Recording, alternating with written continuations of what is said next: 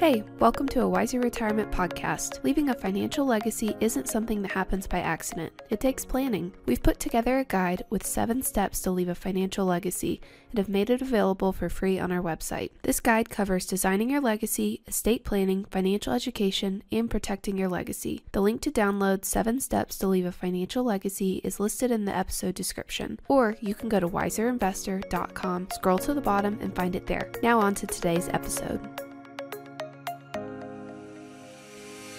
Welcome to a Wiser Retirement Podcast. We believe the best financial advice should always be conflict-free. I'm your host, Casey Smith. Guiding you to financial freedom is my co-host today, Brad Lyons. And today we are joined by Gary Bottoms, Chairman and CEO of the Bottoms Group.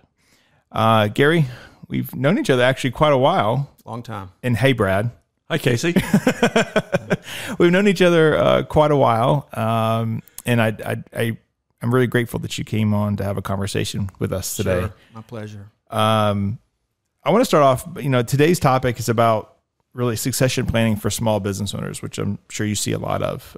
Your primary job at Bottoms Group is to focus on life insurance, right?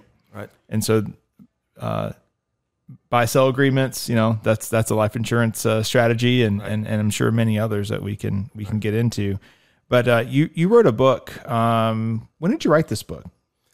I think it came out in 2013. But this is an updated version that I think I have. Yeah, the updated was a little later. I don't know, maybe 2018. 2018. Okay. So you can find it on Amazon. It's 10 strategies to avoid regrets. And it's called Getting It Right, the generational impact of our life and estate plan.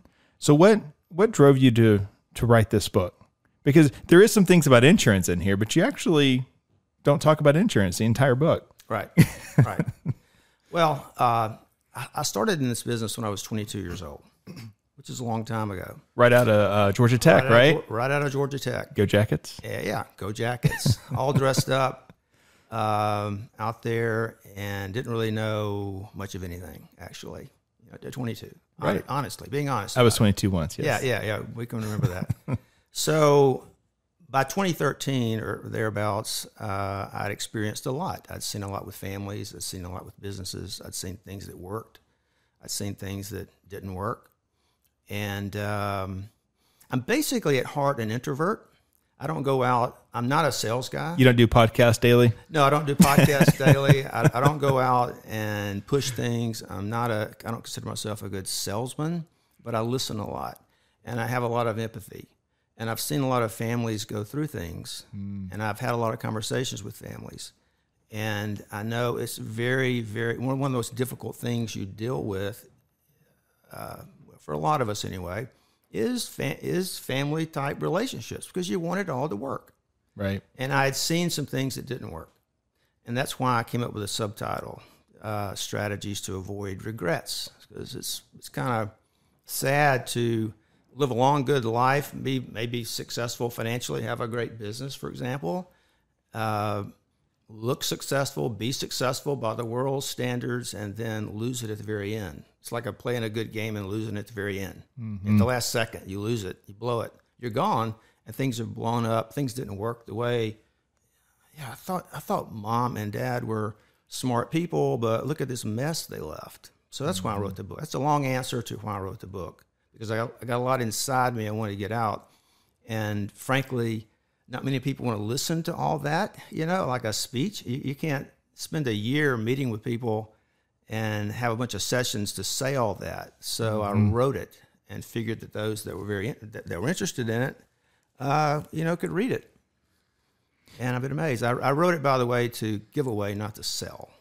And I've given away. That's why we had to do the second edition, because we've given away all the first edition, the initial rounds. So anyway, that's why I did it.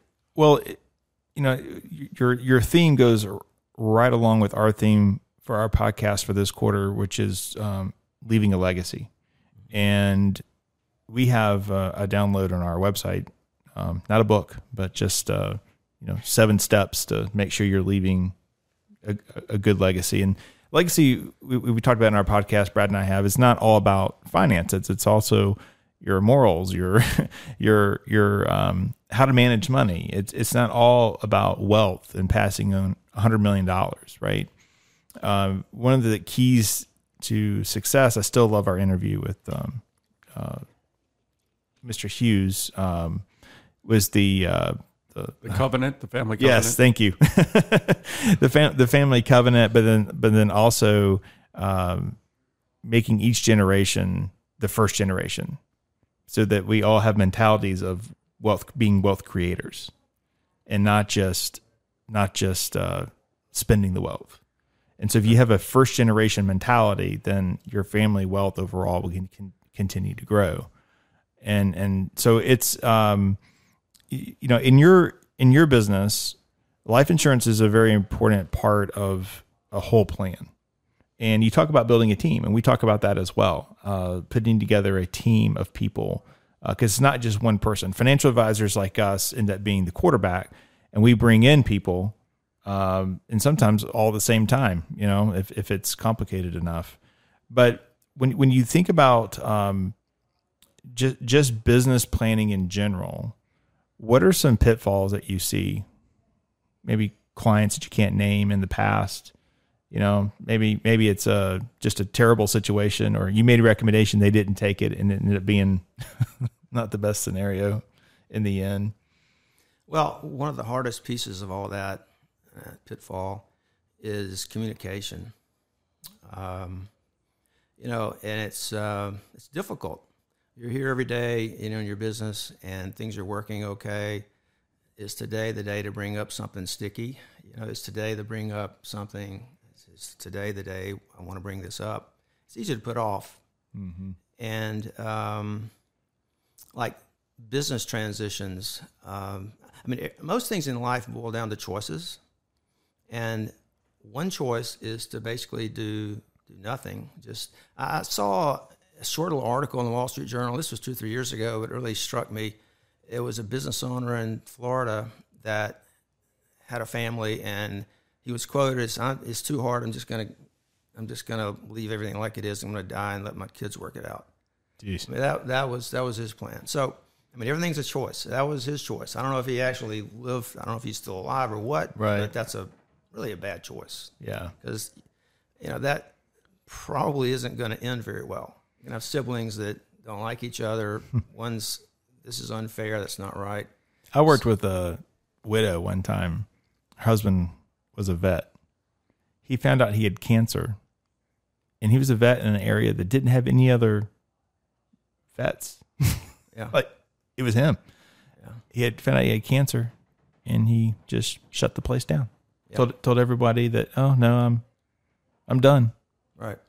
And all I could think was, oh my gosh, there was so much value there that could have been sold. Imagine someone coming out of the UGA vet program. I'm sure they'd love to have bought a little practice. Yeah. Yeah. Yeah.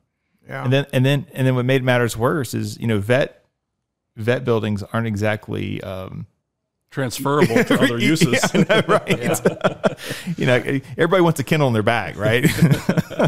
And so then we're trying to sell this building now as a vet, that was a vet, as something else, and it just wasn't going well, especially in that time period. But yeah, sometimes people like that. They started off young and they were an entrepreneur and they built it, and they're important. They got people that come to them with their dogs and cats and things, and they feel good. They enjoy that, and they get hung up about this is mine, this is my life. I built it, and they don't think a whole lot about the future, and they don't really have a dream for the future necessarily. It's just enjoying that. And many smallest of businesses, particularly, sometimes the founder ends up gliding into the dust with it. He's just there. He or she is just there. Yeah. And they like it. And all of a sudden now they're 70, 80, whatever. They're still trying to hang on. Never really step back to think about their life. And then one day, lo and behold, they die. They never thought a whole lot about that, the future. Right. So it's an orientation towards the future, not just with you in it, but with others in it, and what that's going to. We have a question that I like to ask our clients and folks that we are beginning a relationship with. I don't want to talk about insurance, by the way. I just want to talk about them. And I have a very simple question that sometimes, well, most of the time, people don't have a ready answer for. And the question is this: say I'm sitting down with a couple, married couple. I ask, tell me, kind of paint a picture of what needs to happen if wife dies. Don't think about this in terms of how much insurance you might need or anything. Just what needs to happen? Mm-hmm. And then I shut up, and I got a pad, and I write down what they think. And they say, well, let me think about that.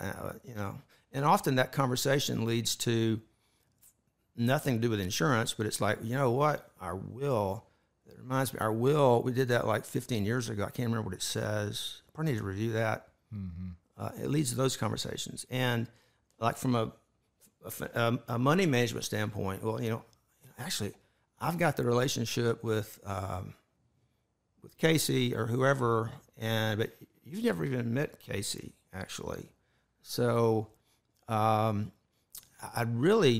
might need to get you and Casey together so there's a transition there. So you know what we're doing. I know what we're doing, but you don't know what you're doing. So back and forth like that, and then flip it and say, what happens if the husband dies? Mm-hmm. Which I was just alluding to. I mean, he's kind of got it, manages everything, and get some thinking. So, and then eventually it gets around to the financial. Well, if one dies, is the other one going to continue to work or not? What about the kids? What's the deal with them? So it's orientation toward the future. Yeah, and that's a process we go through in planning. I always say that we're a financial planning firm that happens to also do asset management because everything starts with the plan. There's no client here that doesn't have a plan. Right. And that's how we were able to identify where the weak areas are in a plan. But but businesses are so much more complicated. Mm-hmm. When you want to pass a business, especially if there's employees and it's like its own baby, and they treat it like a baby sometimes. Yeah. And I think that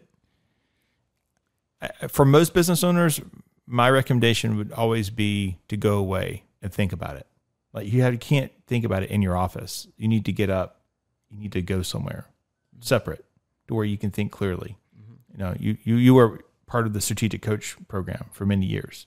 You probably thought you're clearest when you were away from the chaos, away from kids and family, and just focused on this is what I want, and this is what I need to do, and this is my mission, right? Right. Yeah, and one of the tenets of the strategic coach program, which I spent 25 years going to Chicago once a quarter for 25 years. That's 200 plane rides. Right. But one of the initial tenets that came out of it is to make sure your future dreams are better and bigger than whatever has happened in the past. In other words, keep oriented toward the past. The past is only valuable from the standpoint of its research and development. You tried some things, something's worked, something's didn't work. That's gone. You can't go back and fix it. So let's think about going forward into the future, which involves all this we're talking about. The question I ask, the families is, it's not about how grand the past has been. It's about, if one of you dies or if you want to retire, like in your planning, what needs to happen? There's a big fear out there maybe about running out of money. I mean, even people that have a lot of money still have a deep-seated fear of running out. Oh, yeah. Because they remember what it was like to be broke. Right. And they don't want to ever go back there. So they got these fears, and people are living to be some pretty old these days.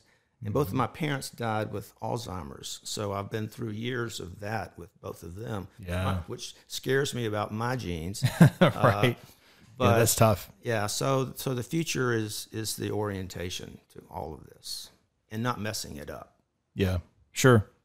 When you, you ran a business for many years now. Yeah.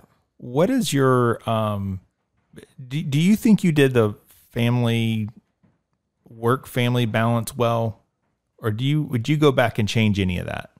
I've thought about that a lot after I just said, don't think about the past. I haven't thought about that. But the good news is that, I really don't have regrets. I remember way, way back, our kids were, the oldest was maybe 15, you know.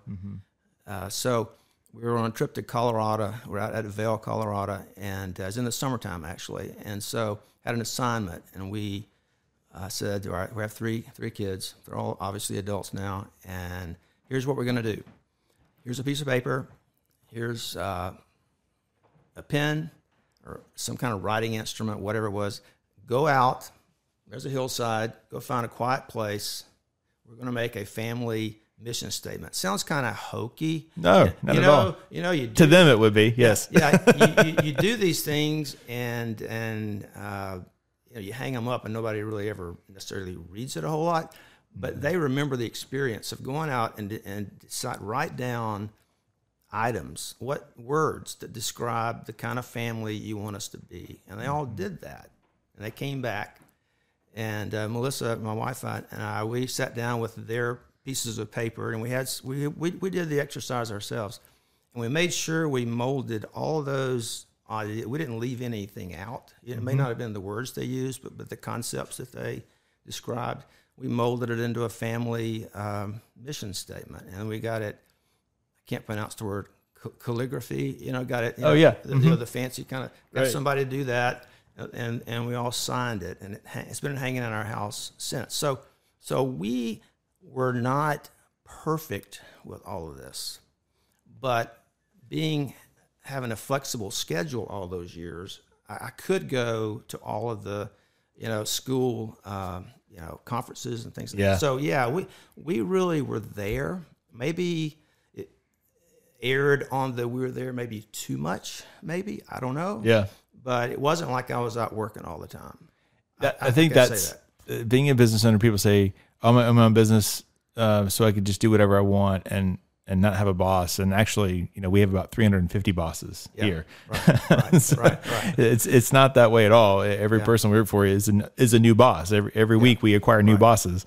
Right. But it certainly gives you flexibility. Yeah. I work more than I would if I was in a normal job. But I can be where I need to be. Right. And so, yeah, it's very different. And at the same time, for me, it's risk. I like the risk reward. I like knowing that you know, we can grow a firm if we take certain risk, right? Mm-hmm. And there's a reward for that. Where there's not always that. It's not always that way unless I guess sales positions are a little more like that. But sales positions, you definitely have a boss, and you definitely have quotas, and you got to go kill it, you know. Yeah. But yeah, that's interesting. I wanted to get your take on that. Well, I've always been a believer in mentors and coaches. Yeah. And part of that comes, I guess, from those early years of starvation. You know, I reached out to a few friends that were ahead of me, and because I almost got out of this business, it was so hard.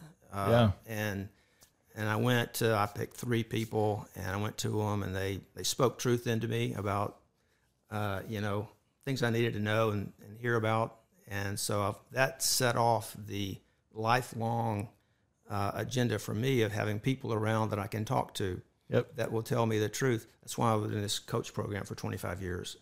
And that was a day each quarter that I would sit down and think about what I'm doing and think about what I'm thinking. And I come back with some written.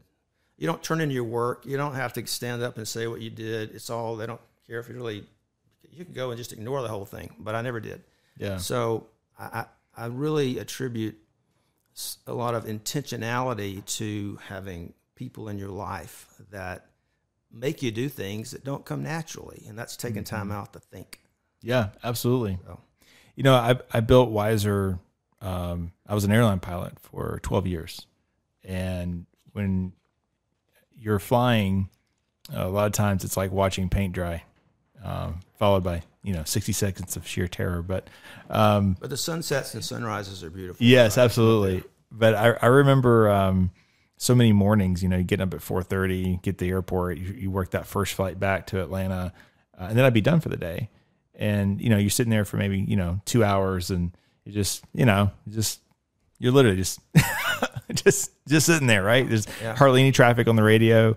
And some of my best ideas just come from being up and just kind of awake and alert and thinking. And also conferences. I've found conferences that I'm not a speaker at, that I feel like that's a time that I'm able to really think about what we need to change, what the future can look like. And so the theme there is it's just all getting away. It's all removing yourself from the business to go think somewhere. And I think that's important. Right. When we think about business succession planning, a lot of times there's a lot of businesses have partnerships. So key man insurance. So if Brad and I are partners, if I pass away, there's a life insurance policy that allows him to buy from my estate, my share. Mm-hmm. There's also key man insurance that's also owned by the company, right? So if a key employee were to pass away, then the company has resources to go out and make a big hire. Mm-hmm. Right. What else is out there that we might be missing? Well, it kind of goes back to that question about what needs to happen. And if one of the partners in the business is the key to the relationships out there with your customers or clients, and you don't even know them, that's a problem. That person leaves. Your clients may have somebody waiting in the wings ready to take the place of that relationship. So there is a potential for loss of clients, loss of a part of your business. If somebody dies, nobody's doing anything wrong. It's just the way it happens. So the purpose of life insurance is to create money. I mean, it's an asset that a business owns, an individual owns, it's just owned by somebody or something. And the purpose is to create dollars, and it's all structured properly. It's tax-free dollars when somebody dies. So if a death is going to cause a loss, life insurance is something to be considered. So if the company's buying the life insurance on a key man, that means it's not you don't get to write it off as an expense for the company, right? But it is received tax free. Yes, that's the way it works. And that's typically built on top of what, whole life or variable life? Could be any.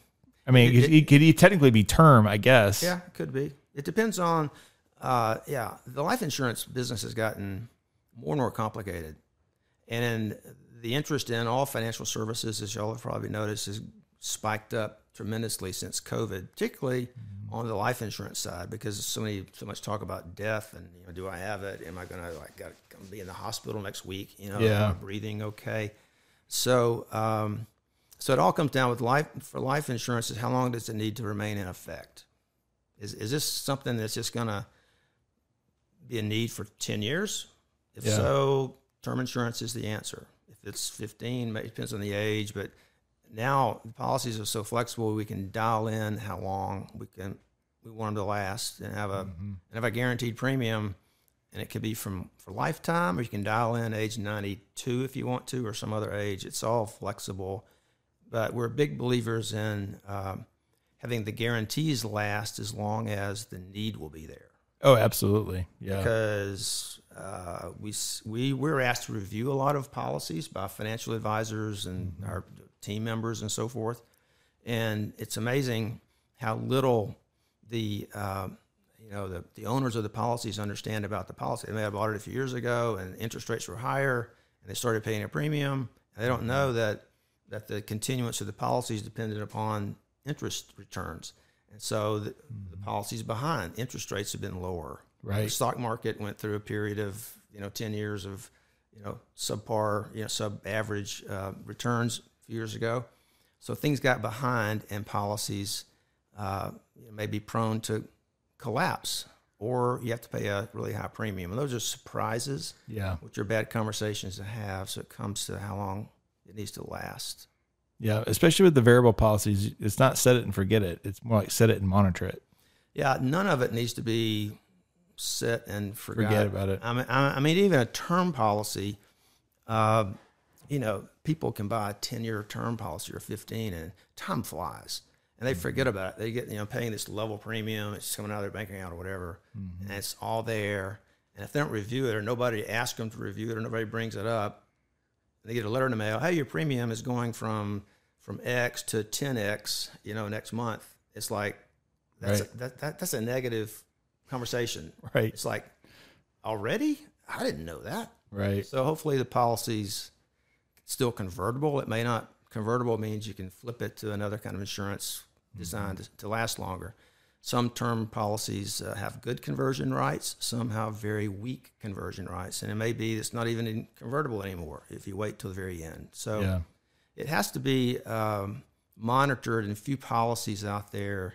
There's not many firms around like ours that, they're planning to be around for a long time and want to avoid future negative conversations. Right. So, and plus we care about the people. They become our friends. Yeah. So we make sure people understand how it works and remind them frequently through our correspondence and so forth.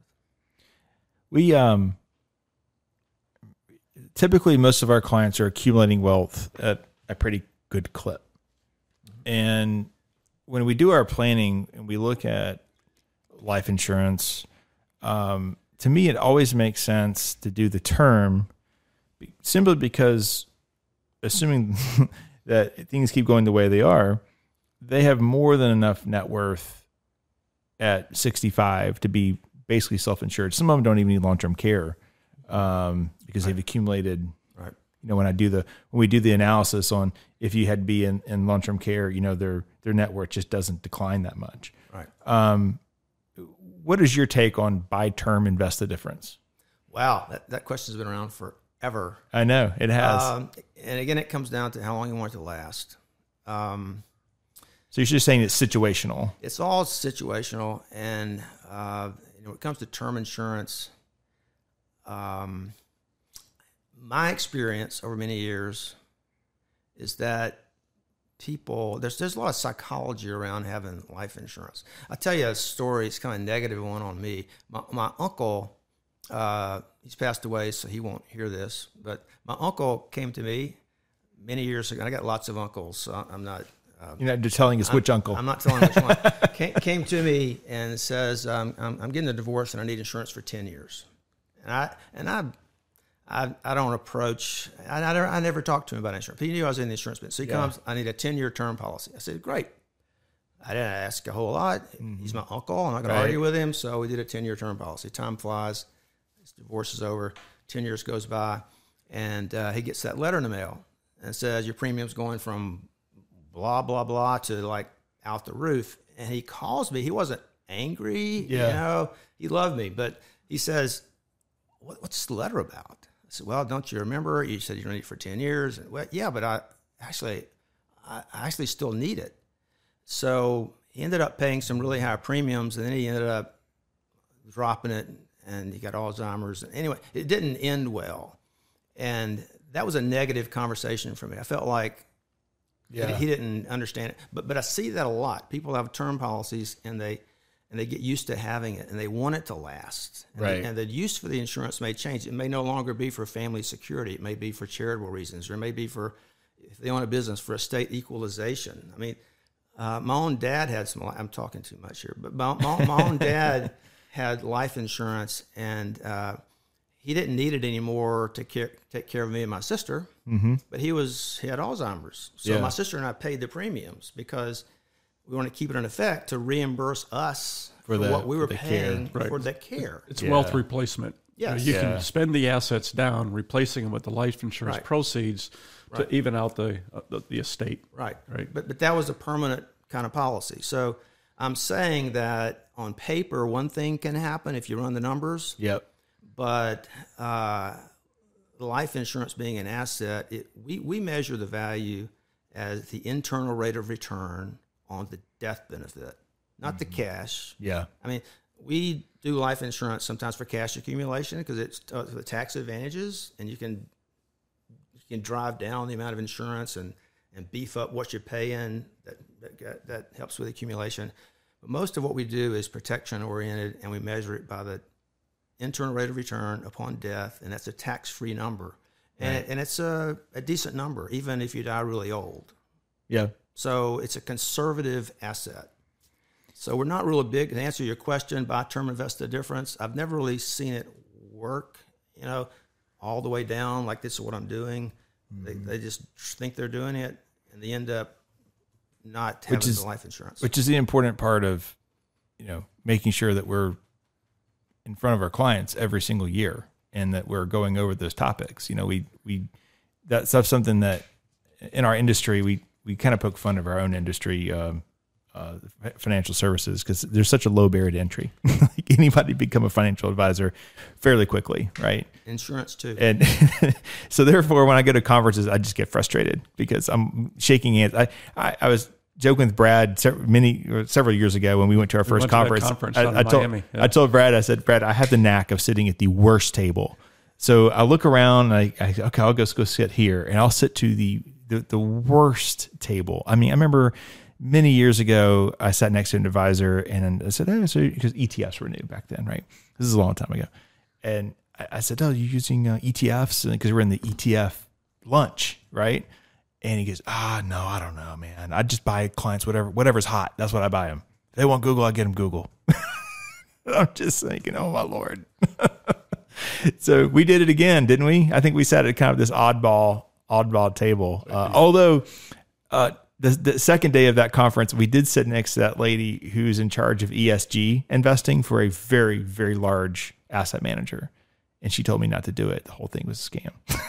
Yeah. We won't name her. No, I will not name her or the company, but I was like, yeah, that was I knew it was, but no, that was my validation when the person in charge of it for a multinational asset management firm says it's a scam, then it's a scam. But yeah, that just goes into, keeping in touch with your client. And I don't know that that's really the insurance model either. You don't typically, as insurance agents, you don't go, okay, we're going to sit down this year and we're going to review your insurance policy. You probably couldn't even get people even to come in. Well, we do remind them that it's important to do it. Yeah. And we've got clients all over the country. People move around. So it's hard. It is hard. They can do that later. But I was reviewing a policy that a financial advisor sent just this week, and there was no contingent beneficiary. It wasn't anything we didn't, but it wasn't one of our policies. But there's all sorts of sloppiness out there that is kind of lying in a drawer someplace and can come and create a lot of complexity if that primary beneficiary is no longer around and there's no contingent beneficiary. And, it goes to the estate, and that's not what they want. It's just a blank that was not filled in or changed or updated. Yeah. Well, to your point earlier, it's an asset. It's an asset. It's a piece of property. It just helped be in contract form. And so it needs to be reviewed relative to the circumstance that a person's in at whatever point in time that it's being reviewed. And circumstances do change. And I can tell you the interest peaks tremendously when a death occurs. I mean, the family wants to know about this. How does it work? How quickly can we get, this money? Sometimes, it's needed more desperately than other times, but sometimes it's really needed in a hurry. Yeah. And if insurance companies, upon a death, they want to push the money out. I mean, they're required by the state to pay interest, not much interest, but a little bit of interest from the date of death till they get the check out the door. But so they want to get the money out, but they got to be real careful who they send the money to, because if they end up sending it to the wrong entity or the wrong person, getting it back is very difficult. Right. So they're careful. Yeah. So we want to get the money out. We just got to know who to send it to. We got to be confident we got it right. Yeah. So that's why everything needs to be in order. Shifting gears a minute. Well, I will say to all that, that's the importance of having a comprehensive financial plan. And that's the importance of reviewing that plan once a year, because that checks all the boxes in all the categories, right? Not just retirement planning, comprehensive planning. So that's property and casualty. That's insurance. That's your estate work, right? That should be looked at least once a year. And I think that's what the good thing about advisors is that we can hold families accountable and make sure that they're doing that. Let's shift gears a second. So again, this session this quarter is about legacy planning and teaching the next generations about money and giving is very important. All right. I know your son, David. Mm-hmm. You did a great job. David's an amazing guy. Good guy. And I know Laura. Yep. Who's an attorney now. Yeah. I actually referred a client to an attorney in town who begged me to go, got the attorney's permission that we wouldn't be violating any attorney-client privilege. So I went, and I was very surprised. She was sitting behind me the whole time. Laura was. I didn't know it. Yeah, She come in when the meeting. I stood up. I was like, "Hey, I know that person." Yeah, right.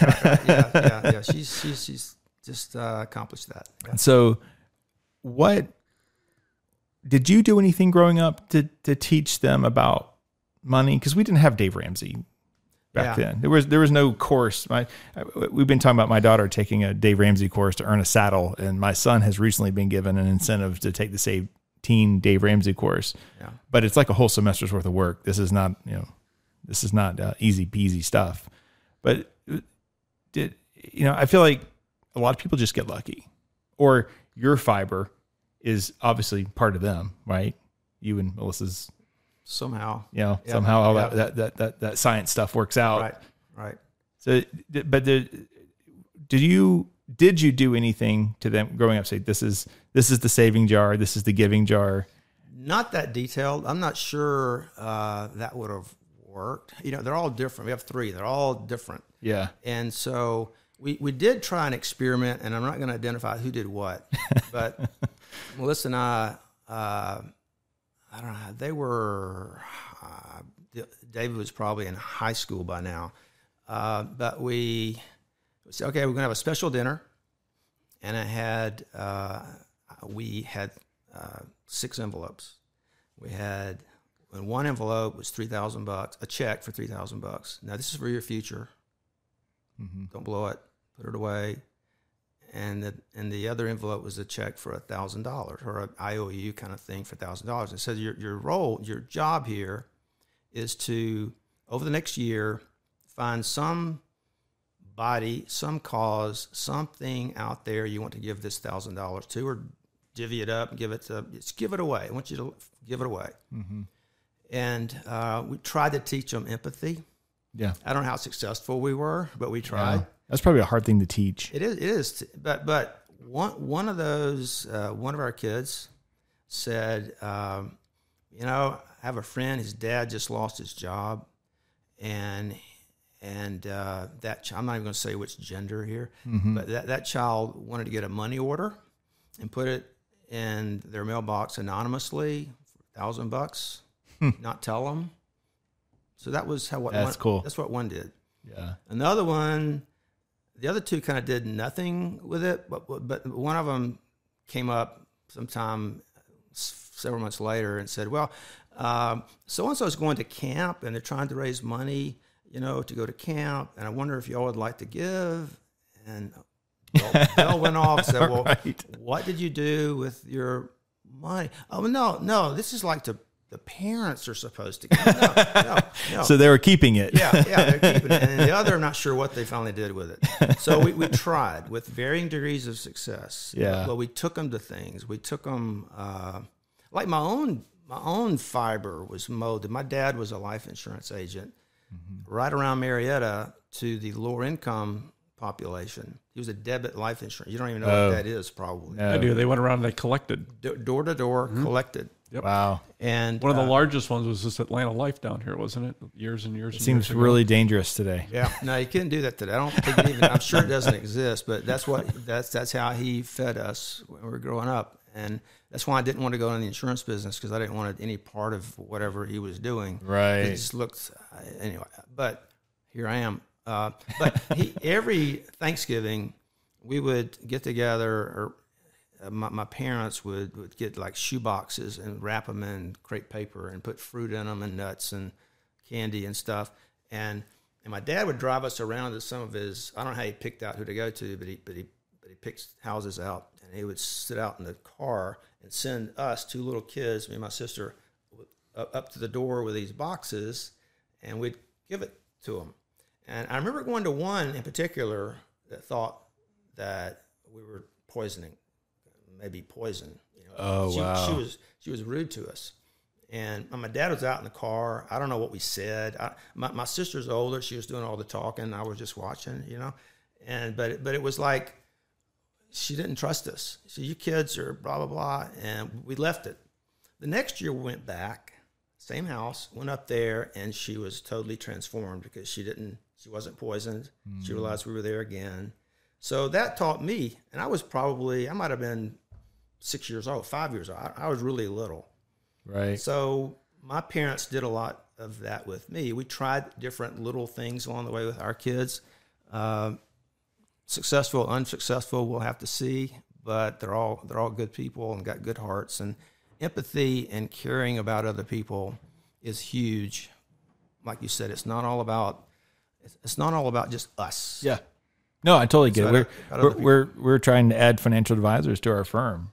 And that's what separates a lot of candidates from other candidates is that the first conversation is how much money can I make? Yeah. And I need the first conversation to be how many people can we help? Because money the money comes with the help. And the money can also be a burden.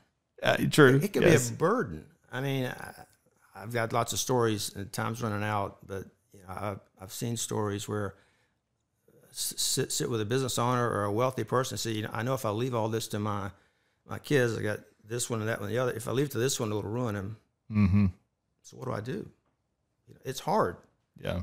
You know, being a good steward of what you've accumulated is not an easy task, and it deserves a lot of. Yeah.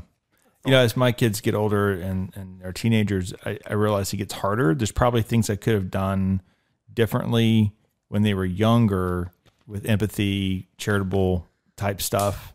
It gets harder when they're teenagers because we become very stupid when they're teenagers. Right. And so part of it, I feel like it's starting to escape me. But certainly with little ones, I think what it all comes down to is they typically do what they mimic or what they see. They mimic what they see. And so then by seeing you doing that, then I would think that, okay, that's what we do, right? But I think all children, human nature is selfish. And so you constantly are having to overcome that selfish nature, you know? Yeah. I'll put in a plug for the Cobb Community Foundation. Absolutely. Here. Yeah. Aren't you on the board? No, I'm a affiliated advisor. Yeah. Okay. Yeah, that's right. Well, a donor advised fund can be used. You know, the parents put money in this fund, and you get your grandkids together or kids, and have them be kind of like what I did with my experiment. Yeah. You know, many years ago.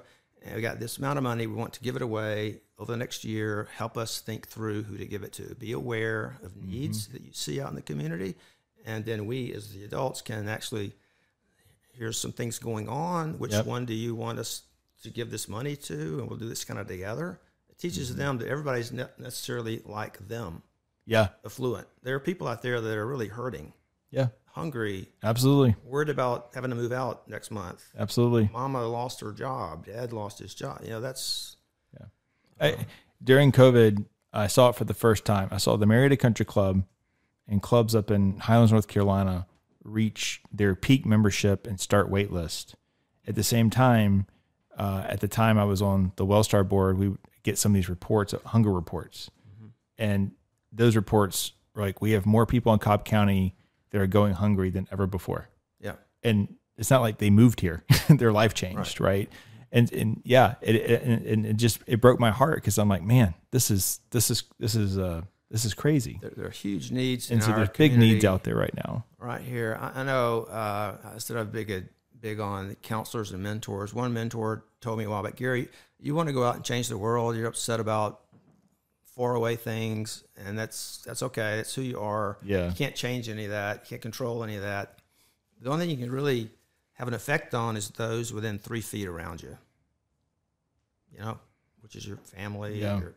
Kind of go out from there. You can't change the world, but you look around. You don't have to go very far to see needs, and a need may be encouragement. True. Encourage somebody. Let them know you're aware of them. You know, I see you. Yep. And things like that mean a lot instead of being isolated and scared. There's a lot of fear out there right now. Amazing the population that we have around us and how lonely it can be sometimes. Yes, exactly. And especially for going back to our theme today, especially for business owners who are supposed to be king of the hill, right? Many years ago, I had a business owner that owned a couple of restaurants. He committed suicide. And he left a note that basically says that along the lines of, sometimes the lion needs help too. Yeah, it's lonely at the top. Yeah, and so it's you never want it to come to that for sure, but yeah, being encouraging to someone around you or being kind to someone around you doesn't really cost you anything. That's the kind of thing people remember, which it's again being kind to your future self and people around you, and not losing the game, in the very last second by leaving a mess. Yeah. Financially or relationally. Mm-hmm. It's important. Yeah, it really comes back down to that planning, that comprehensive planning, and going through every single step. And obviously, insurance is a part of that, especially in your younger years when you have a family to support, debts to erase if you're gone home, stuff like that. Yep. Well, Gary, you're well thought of in the community for your encouragement and your commitment to a lot of the nonprofits. The collaborative is one of those. I think we have them on as a guest in the next couple of weeks. But thank you for taking time to come on here. Pleasure. And always enjoyed the conversation. Brad? It was Until great. next time. Thanks for listening to a Wiser Retirement podcast. We hope you enjoyed today's episode. Make sure to subscribe wherever you're listening, that way you don't miss any new episodes. We would also appreciate if you could leave a rating and review. If you have any questions about anything that was discussed today, head to wiserinvestor.com and reach out. We would love to hear from you. This episode was produced and edited by Lilton Moore. This podcast is strictly for informational purposes only and is not to be considered as investment advice or a solicitation to buy or sell any financial products, securities, digital assets, or any other investment vehicles, or a basis to make any financial decisions. Wiser Wealth Management Incorporated is a registered investment advisor with the SEC. The host and/or guest may personally own securities, digital assets, or other investment vehicles mentioned on this podcast. Neither the host nor guest of the show are compensated for their participation, and no referral fees are paid to or received by any host or guest for clients, listeners, or similar interests. Investments involve risk, and unless otherwise stated, are not guaranteed. Be sure to first consult with a qualified financial advisor, tax professional, insurance professional, and/or legal professional before implementing any strategy discussed herein. Past performance is not indicative of future performance.